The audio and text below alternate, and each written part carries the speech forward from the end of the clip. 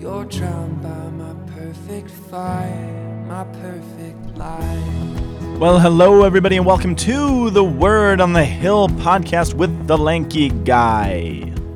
I am Scott Powell, and I am solo this week here in the Little Rectory basement studio. Father Peter is on a priestly convocation with all the priests of the Archdiocese of Denver up in Estes Park, Colorado, so please say a prayer for him and all the priests up there. But I didn't want to give you another rerun because I know we've been doing that a lot lately, so I wanted to join you today, even if it's just me. So hopefully this won't be quite as long of a podcast because I have no one to, banter with or cut me off when I'm making a really good point, but that's okay. So we are going to be talking just for a few minutes about the fourth Sunday of Easter. But before we do that, I want to give an announcement. We're actually really excited about that. Back in November, I think it was, we did a live Lanky Guys podcast on Facebook Live in honor of Giving Tuesday, and we raised a wonderful amount of support for our ministry here at St. Thomas Aquinas. Well, we had so much fun with it, and we got such positive feedback and wonderful comments from you guys out there that we are going to do another live Lanky Guys recording. It's going to be next week, so next Thursday, April 26th, the live Facebook Live. It's going to be on the Lanky Guys Facebook page. That's where the actual live broadcast is going to be. It's going to be starting at 10:30 a.m. Mountain Standard Time. We're going to be doing it from Drogo's Coffee Bar here in Boulder. So if you're in town, swing by, have a cup of coffee with us. We'll be making fun of each other and talking about the Bible. It is, I'm sure you're all familiar with April 26th, because of course, April 26th, as you all know, is the feast day of St. Cletus. And I hear the crickets chirping because you're like, who is St. Cletus? St. Cletus, you've probably heard from the Mass. His name actually shows up. He was the third pope. So there was Peter, Linus, Clement. Peter, Linus, Cletus, Clement, Sixtus, Cornelius, and kind of the list goes on. Not that much is known about St. Cletus, so that seemed like the perfect opportunity to celebrate a saint that we don't know that much about, but that a lot of you have probably heard of before. So St. Cletus, his feast day is April 26th, and one of the things that St. Cletus is known for, according to tradition, he is said to have established 25 parishes in Rome within the first century. It says the church is actually beginning to grow and grow in numbers. He established 25 parishes within Rome, and so in honor of those 25 parishes that he established, we're going to be using the opportunity to do this live broadcast, and we're going to try to raise $25,000 in 25 hours in honor of St. Cletus. And I love the idea of the parish community because in so many ways, you guys listening out there are a part of our community, but we're scattered and we're in different places and we have our own little communities established all over the place, but we share the common bond of Christ and the scriptures and of course the liturgy. And we know that some of you are using this in your own parishes or leading Bible studies with the podcast. So we thank you for that. We pray for you. And please tune in next week, 10:30 Mountain Standard Time. We're going to be raising $25,000 in 25 hours in honor of St. Cletus on his feast day, April 26th. We're going to be drinking coffee. It's going to be great. So that out of the way, thanks for hopefully joining us for that. It's going to be a blast. Okay. That being said, it's now the fourth Sunday of Easter this week. And so the readings we're going to be looking at today, our first reading is coming from Acts of the Apostles, which we've been in all of Easter so far, really. And we're going to be looking at Acts chapter 4, verses 8 through 12, which is coming pretty close after what we looked at last week. Our responsorial psalm is Psalm 118, verse 1, then 8 through 9, 21 through 23, 26, 28, and 29. And the response itself is coming from verse 22, which is a verse that you've probably all heard before. Then our second reading is coming from the Epistle of John, the first letter of St. John, chapter 3, verses 1 through 2, and our gospel is coming from the Gospel of John. This is a John-heavy Sunday. But we're looking at the Gospel of John, chapter 10, verses 11 through 18. So those are our readings. Like I said, this is going to be, hopefully, depending on how much I yak at you, but hopefully a little bit of an abbreviated podcast. But word about Acts of the Apostles. Where we left off last week, hopefully you heard it in the liturgy, but maybe you tune into the podcast as well. Where we left off last week, Peter, I believe it was Peter, I'm turning there now, Peter was making a speech in Jerusalem. And one of the things that has just happened in chapter 3, so the chapter right before where we are now, Peter healed this, what was called a lame beggar. And it's this really beautiful scene where there's this man who cannot walk, who's standing in what's called Solomon's portico, this area of the temple. And he's there and he's asking for money and for people to help him out. And it says it's Peter and he's with John. Oh, Peter and John. How convenient. John is still here, and we have a lot of John's writings this week. But Peter and John, they see him, and the guy looked up at them hoping for an offering, hoping for some money. And Peter says to him, "Silver and gold I have not, but I give you what I have. In the name of Jesus Christ, stand up and walk." In the name of Jesus Christ of Nazareth, stand up and walk. And he took him by the right hand, and he got him up, and he was made strong. And this guy, it's beautiful. Peter begins to give this speech to all the people that are gathering around, seeing this wonder that's taken place. Like, what is going on? And Peter begins to give this speech of, okay, now I've got your attention. Let me tell you how this happened. And he says it's really not about me. It's not this magic ability that I have to make this guy well. It's Jesus of Nazareth. And Jesus of Nazareth, you probably heard about him when you were crucifying him. And when he came here into the city and everyone welcomed him. And then a few days later, we're shouting, "Crucify him." And how our leaders and our teachers actually delivered him up to death. And he tells the story of salvation history in the sense of how Jesus is the answer to everything we've been waiting for.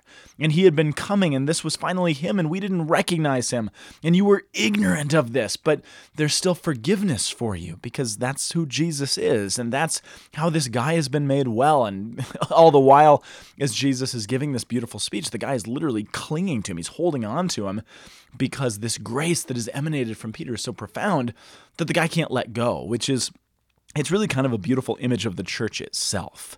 When the world gets, hard and confusing and we stumble sometimes, we need something to grab onto, and God has given us, Jesus has given us this church that we get to actually grab onto, like this guy is doing with Peter.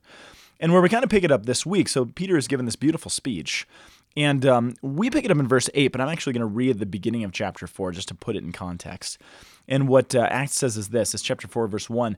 As they were speaking, so this is Peter and John, they're giving this speech. As they were speaking to the people, the priests and the captain of the temple, by the way, it's like the chief of police for the temple precinct. But the priests and the captain of the temple and the Sadducees came upon them. So the priests, the Sadducees, and the police that are actually policing the temple precinct, these are people who have pretty good reason not to like what these guys are saying. The priests and the Sadducees, by and large, are the people who sort of run the show in Jerusalem. They're the powers that be. They're the ones that keep the temple functioning. And by and large, they're held in power by Rome and by Caesar, who essentially pays their paychecks and keeps them, more or less in the lap of luxury. And so these are a group of Jewish people who really, the idea that a Messiah has come to defeat our enemies and set us free and do all these wonderful things would not have been very exciting news to guys like the Sadducees and the chief priests, the chief priests and the priests, because they like the status quo and they like where things are headed. Now we know, of course, the Pharisees, who are sort of another political group in Jerusalem, they don't like Jesus either because Jesus has called them out and called them hypocrites. And the Sadducees and Pharisees hate each other. But it's amazing as you read the Gospels that the one thing that unites them is their hatred of Jesus. But here, this is the powers that be, and they're seeing Jesus riling up the crowd, and they're like, this is not good, and this is creating unrest. And if word gets of this up to Caesar, or even the Roman authorities, then not only did we get into trouble with this Jesus guy, now they're still talking about him. We thought we had shut them up, and now they're getting louder and louder, and this has to end. And so they came, and it literally says in Acts that they were annoyed because Peter and John were teaching the people and proclaiming Jesus and the resurrection of the dead. And they arrested them, and they put them in custody until the next day because it was already evening. Being already evening means it was too late to basically put them on trial. The gates were probably closed and locked up, and you can't do a trial until the next day. But they want to accuse these guys of trying to rile up everybody. It says in verse 4, but many of those who had heard the word, they believed. And it says the number of men came to about 5,000. Which is Luke is probably writing Acts of the Apostles, of course. It's his little measuring stick for what the status of the church is. If you remember on Pentecost, there were 3,000 people who were baptized and became believers. Now the number, it says, is up to 5,000, which means in the course of this preaching and seeing the healings taking place, 2,000 more are coming on board, and the church is growing in number, which kind of helps you to see why the Sadducees and the leadership would be kind of freaking out about this. So it says the next day, verse 5, the rulers, the elders, the scribes, they gathered together in Jerusalem. It talks about Annas the high priest and Caiaphas and his family and the whole group that was there. This is an historical marker for Luke so that you know exactly where we're talking about in history. And it said they had Jesus in their midst. Or I'm sorry, they had Peter and John, and they said, by what power or by what name are you doing this? Who do you think you are? What authority do you have to rile up the people? And this is where we step into it in our reading this week. It says, then Peter, filled with the Holy Spirit, said to them, rulers of the people and elders, if we're being examined today concerning a good deed done to a cripple, and by what means this man has been healed, then let it be known to all of you and all the people of Israel that it's by the name of Jesus Christ of Nazareth, whom you crucified. He's pointing the finger right at them, who God raised from the dead. By him, this man is standing before you well. And here's, I think, the operative verse for our readings this week. This is the stone which was rejected by you builders, but which has become the cornerstone.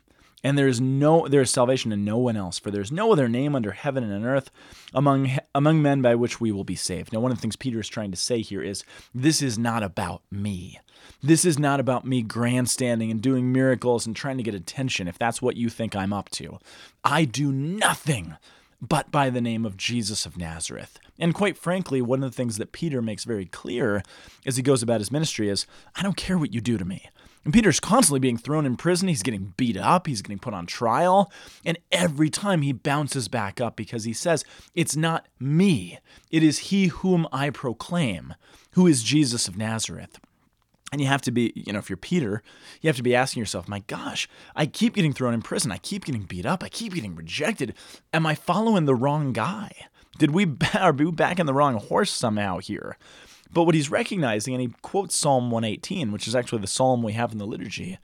And he says, no, if I'm getting beat up and if I'm getting rejected, that's a good sign that I'm on the right track, because Jesus himself was the stone rejected by the builders.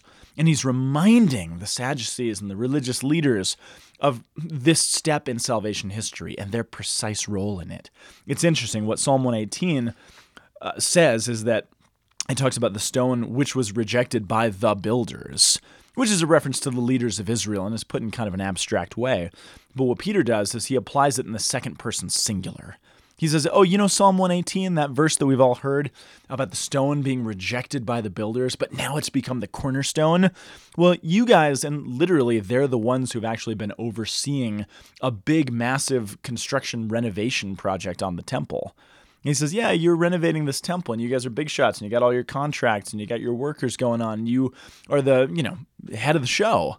Well, guess what? You are the builders that Psalm 118 prophesied.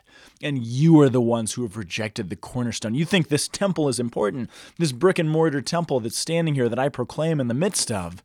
But that's not the temple. Jesus himself is the temple, the stone that you rejected from the temple that you were constructing. Not just the brick and mortar one, but you're supposed to be the leader of the people. You were supposed to be building up God's temple of his holy people, and you've rejected the cornerstone of that temple. He takes salvation history like he'd been proclaiming the previous day, and he makes it very present. And he says, you guys are the ones precisely doing this, which is actually a good segue into our responsorial psalm this week, which, like I said, it makes sense that the liturgy has put this in there because Peter has quoted it in his speech before the Sanhedrin, the religious leaders. But I went back and I just did a little, reading in context makes such a huge difference. And I read a little bit, the rest of Psalm 118, just to kind of remind myself. And I just want to read a couple words of there, a couple lines of this, maybe not the whole thing, and I don't even have that much more to say about it other than I want you to hear the rest of Psalm 118 and put it in the context of what's happening here in the liturgy. It begins by saying, give thanks to the Lord, for he is good. His steadfast love endures forever. And it says, let Israel say, his steadfast love endures forever. Let the house of Aaron say, his steadfast love endures forever. Let those who fear the Lord say, his steadfast love endures forever. And I was struck by that, thinking of Peter and John, for example, here in Acts of the Apostles, who are getting beat up, who are getting thrown in prison, who are being cornered, who are being questioned and prodded and put on trial. And, again, you get the sense from reading through Acts of the Apostles, they're doing it with great joy, and they're doing it fearlessly. But I wonder if there were those moments that were like, oh my gosh, this is getting old, or this is getting a little freaky, or I wonder if we're about to lose our lives. And I think they're willing to do that, but gosh, that would be a scary thing. Any kind of persecution is frightening. And I wonder if they were reminded of that psalm because it is on Peter's mind, because he quotes it to the Sanhedrin. As the psalmist is saying, don't forget that God's steadfast love endures forever. Let all of Israel say, let the house of Aaron say, let all those who fear the Lord, that his steadfast love endures forever. Because Peter and John might be thinking to themselves, man, how long is this going to go on?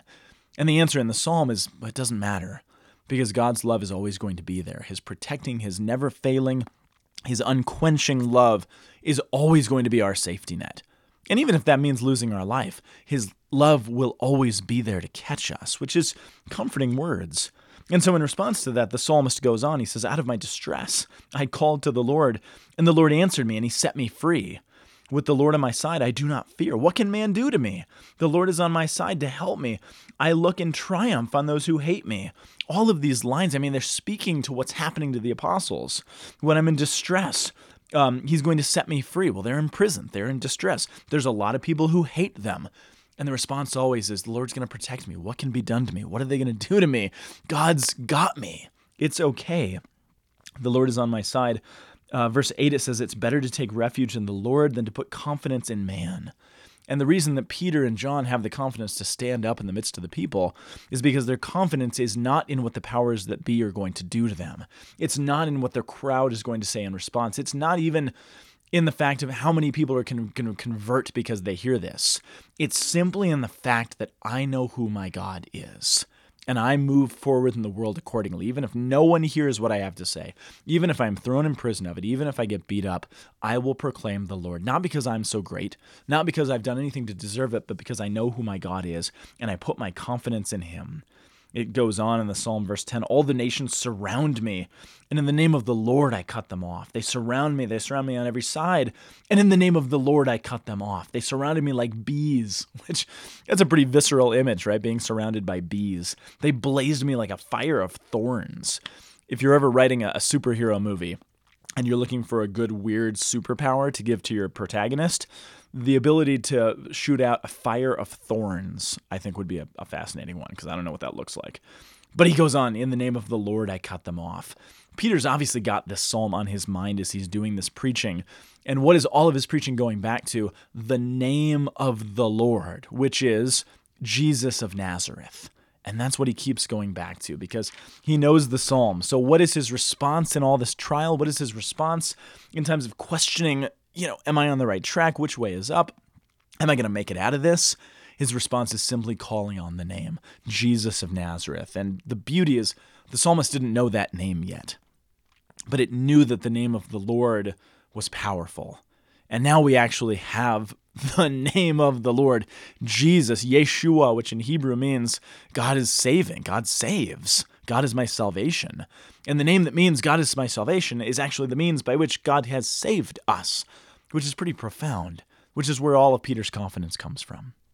And we go on to the second reading, and it's kind of beautiful. The second reading, from the first epistle of John, the first letter of John, which, by the way, we don't know a whole lot about. I mentioned it a little bit last week on the podcast.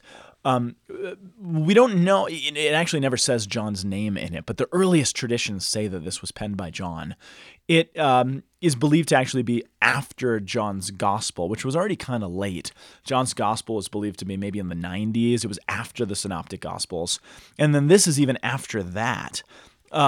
So what that means is that John has actually had some time to grow and reflect and look back on all that he's experienced and seen and done and be able to kind of make some more sense out of that and have some prayer and reflection on that. And he writes this letter, we don't even know exactly who this letter was written to.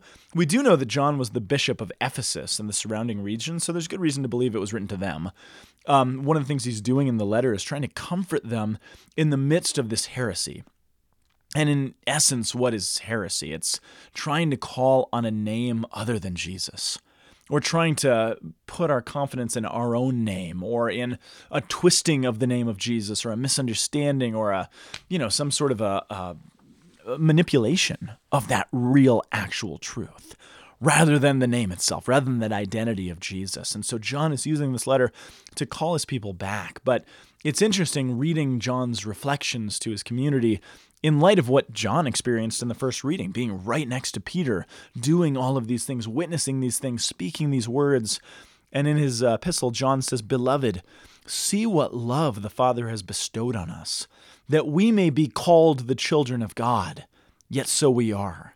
And what John is realizing and what he's unpacking here is it's not just about us calling on the name of Jesus. We do that. But in our calling on the name of Jesus, we too are called in response because this is a relationship. And I love that he says, we may be called the children of God, and yet so we are. It's not merely a name that we're given. It's actually an identity. It's not just a label. We're not just called the children of God. We are the children of God. Namely, at least from the Catholic point of view, because we actually partake in the body and the blood of Jesus Christ, of God. And, of course, you are what you eat.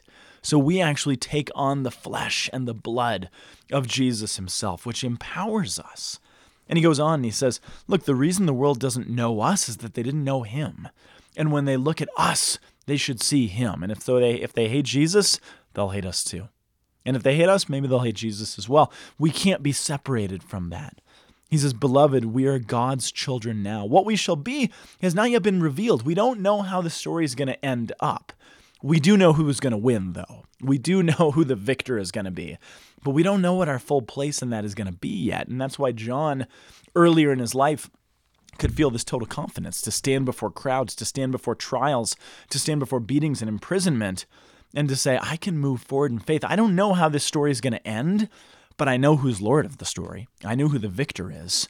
It says, we do know that when it is revealed, we shall be like him, and we shall see him as he is, which is these great words of comfort. Again, for all of us who, in whatever way that looks like in our life or John's life or Peter's life or the lives of your loved ones, the trials that we face, the beatings that we face, metaphorically, hopefully, but the dangers, the people that we don't know exactly how to face and how to speak to and how to move forward without getting beat up or without getting persecuted or without getting into trouble or deeper into the muck than we already are.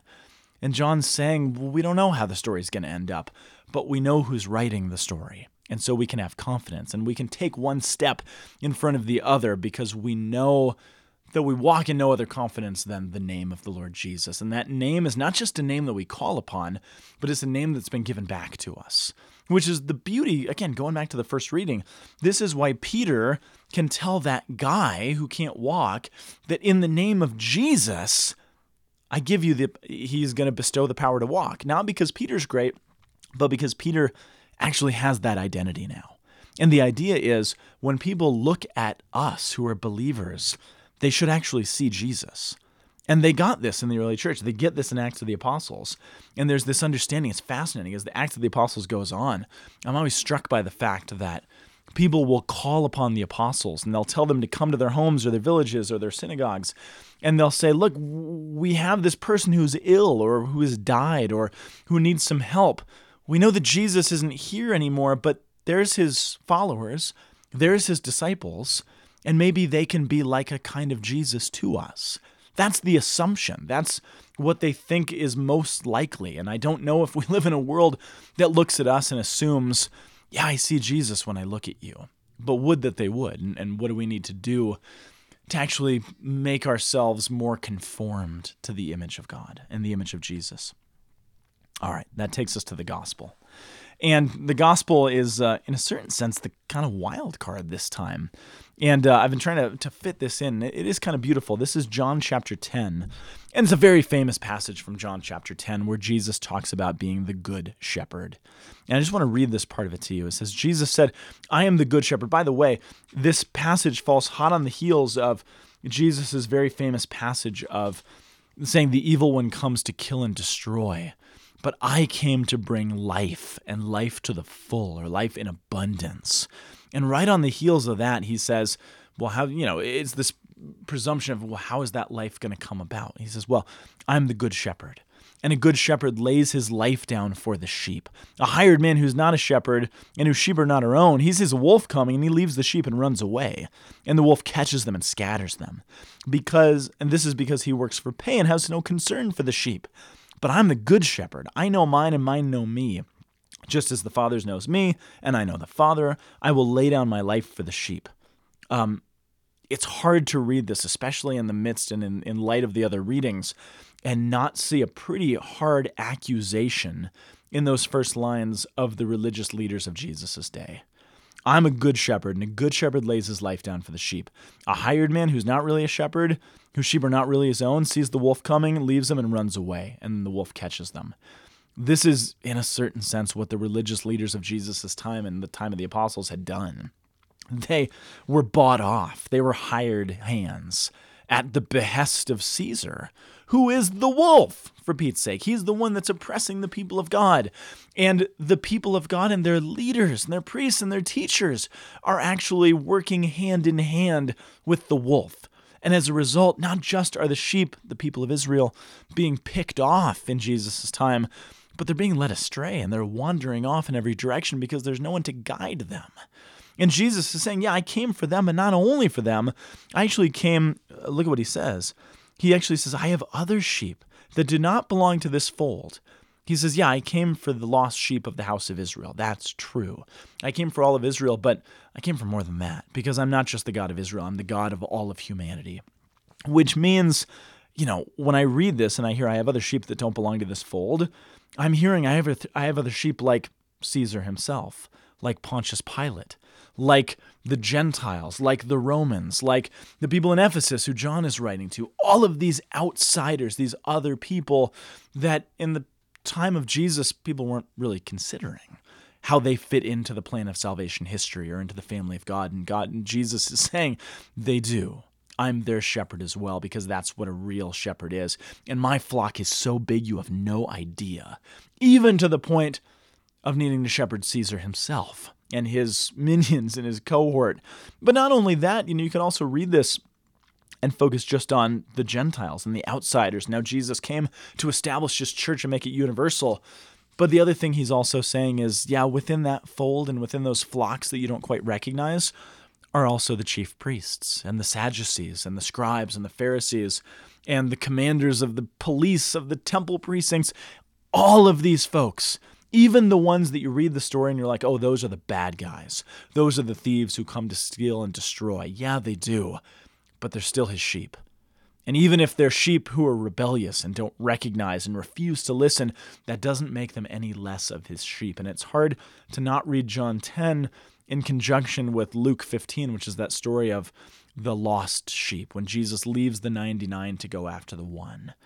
And the question that I think we have to ask ourselves is, who is that one? Are you the one? Is your family member who's so far away from God and the mind of the church that it's unimaginable they would ever come back? Is that the one? Is it the political leader that you really hate and love to rail against? Is that the one?